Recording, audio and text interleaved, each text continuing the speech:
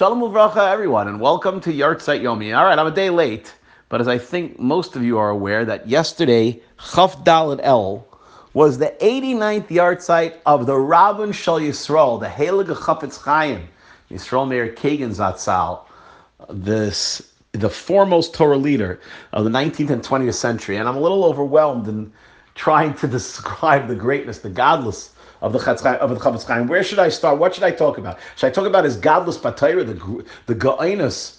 You look at the Mishnah Berurah, it's evident that the author had tremendous genius in writing that magnum opus. Should I talk about his Asmadas HaTorah? He spent his days and nights a shakua and learning, his impeccable integrity in his business dealings. He owned a store, and how he sold his farm. His meticulous observance of mitzvahs, supreme devotion to Avodas Hashem, the selfless dedication to Klal Yisrael, his courageousness, even facing tremendous opposition. The whole mice when he was still a teenager, he ended up marrying his stepsister, who was significantly older than him. A whole facing despite tremendous familial pressures. I mean, on and on. We could talk. We could really, literally have like a 5-minute seder. There's starring in the svarim of the Chofetz Chaim. The Chofetz Chaim itself, of course, Shmiras Haloshen, Mishnah Berurah Yaimi. I think we could have a seder discussing the Chofetz Chaim himself for 5 minutes a day, and in a year we wouldn't be finished describing the godless. But I think to bring out what was it, Rabbi Isai, that was unique about the Chofetz Chaim, about this generational tzaddik and this Torah giant.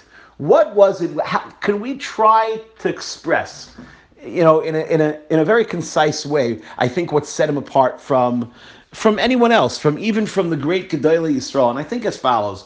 We all have, and I think this is what we're taught by our madrichim, by our leaders, that we all have a mission in this world. Each one of us has a tafkid that the other can't fill. If I could give a very personal example, just not that it's the grace of tafkid of my life, I've embarked on this with the encouragement of my Rebbe Baruch Hashem. We do this Yartzeit Yomi on a daily basis. Okay, we try to make it somewhat close to daily.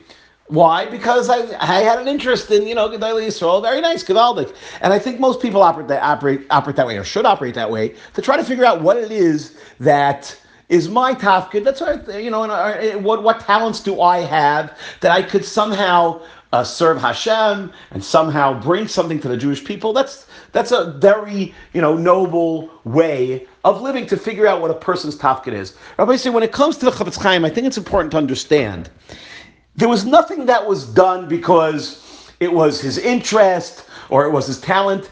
Everything that the man said, did, or wrote was addressing a specific need. Just to look at the svarim that he wrote, there was a specific need in Klal Yisrael that the Chofetz Chaim was addressing. Everything he did was that way. There was a sefer, of course, of the Chofetz Chaim that was written when he was his first and foremost work, the Chofetz Chaim. Well, there's also the Mishnah Berurah, which was his later work. But the Chofetz Chaim, the Shmiras Haloshen, he saw people weren't being nizar in the halachas of Shmiras Haloshen. So a sefer was written.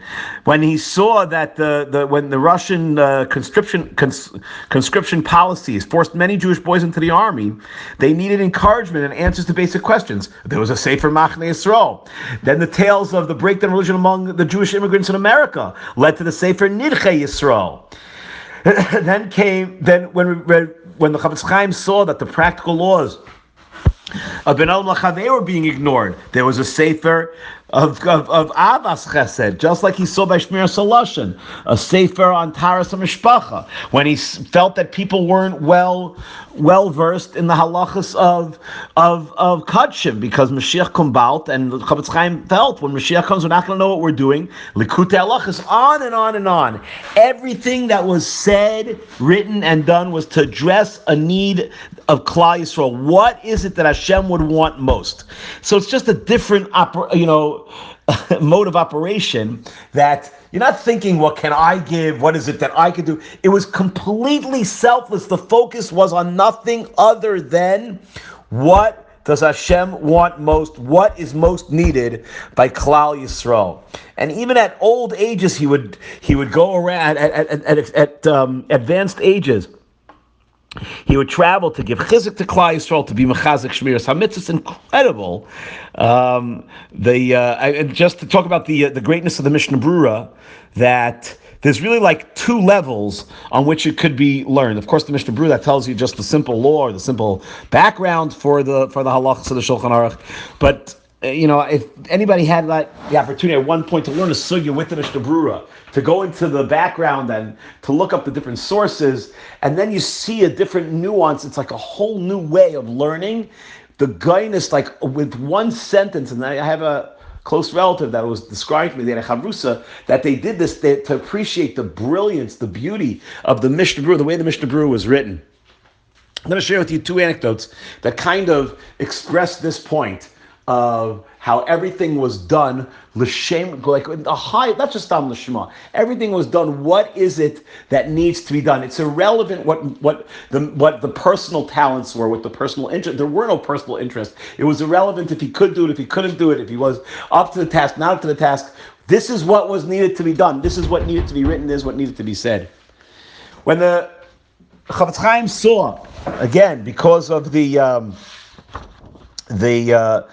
conscription into the Russian army, so there were many Jewish soldiers that didn't have kosher food. So Chofetz Chaim saw that in 1923 the community must be organized to provide kosher meals for Jewish soldiers, and he called the project Kessel Kosher, which means like kosher kettle. Now, of course, naturally, what's the first move to try to gain the support? You go to travel to Vilna to secure the endorsement and support of Reb Chaim Meiser. Chaim Meiser was the Gadol Hadar, and even though the Chofetz Chaim was 30 years his senior, but Chofetz Chaim recognized Reb Chaim Meiser and the Gadol Hadar. So at the age of 85, you hear this? He travels to Reb Chaim Meiser in Vilna, and he tells him this issue, that we must provide kosher meals for the Jewish soldiers. And Chaim Meiser said, listen, it's very important, but there are other overriding considerations, and this, your campaign will be an opportunity. Turns the Chofetz Chaim to Chaim Meiser, he says, okay, what can I do? And this is what the Chofetz Chaim said at the age of 85 to Chaim Meiser. People consider me to be a Yari Shemayim.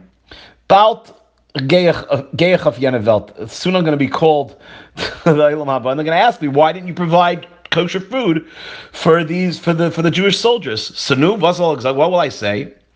I'll tell them that, listen, I wasn't lazy. I made the trip, past 80 years of age, and I was weak. I made the trip to the Vilna. But the Gadol Hadar, Chaim Meiser said that was wrong. No, so who knows better than the Gadol Hadar to know what's right and wrong? So Chaim Meiser said, okay, and Chaim Meiser knew he had been bested, and immediately called a public meeting in the main shul, which was addressed by the Chofetz Chaim, and at that meeting, Kessel Kosher was born. It once happened by a Talmud, if I'm not mistaken, I think it was Rabbi Yerucham, who had opportunity to look into the Chofetz Chaim. It's a fascinating account that the Chofetz Chaim was talking to himself at one point, and he made like the way it's described. One of the, I think it's printed in one of the Sfarim, that the Chofetz Chaim would make like a play. And the Talmud noticed, after trying to understand like what was going on, like different, there were different people like talking to each other. He was peeking through a hole in the private room of the Chofetz Chaim. The Chofetz Chaim was, people were just, Rabbi Yisrael Meir, B'smachta, Baruch Hashem, Baruch Hashem.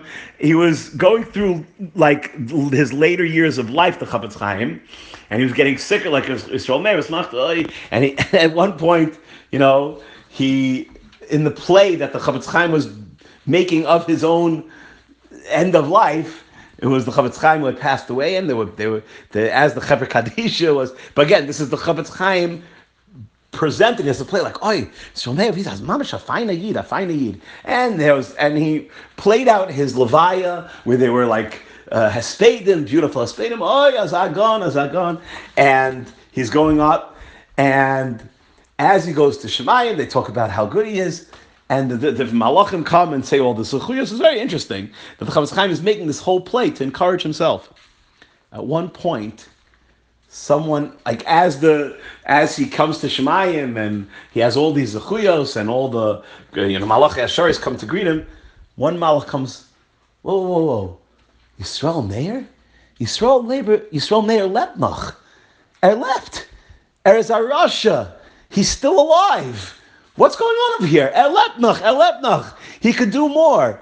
And Chofetz Chaim concluded this whole play screaming, Yisrael Meir Lepnach. He's still alive. Yisrael Meir lept. He's still alive. There's more to do.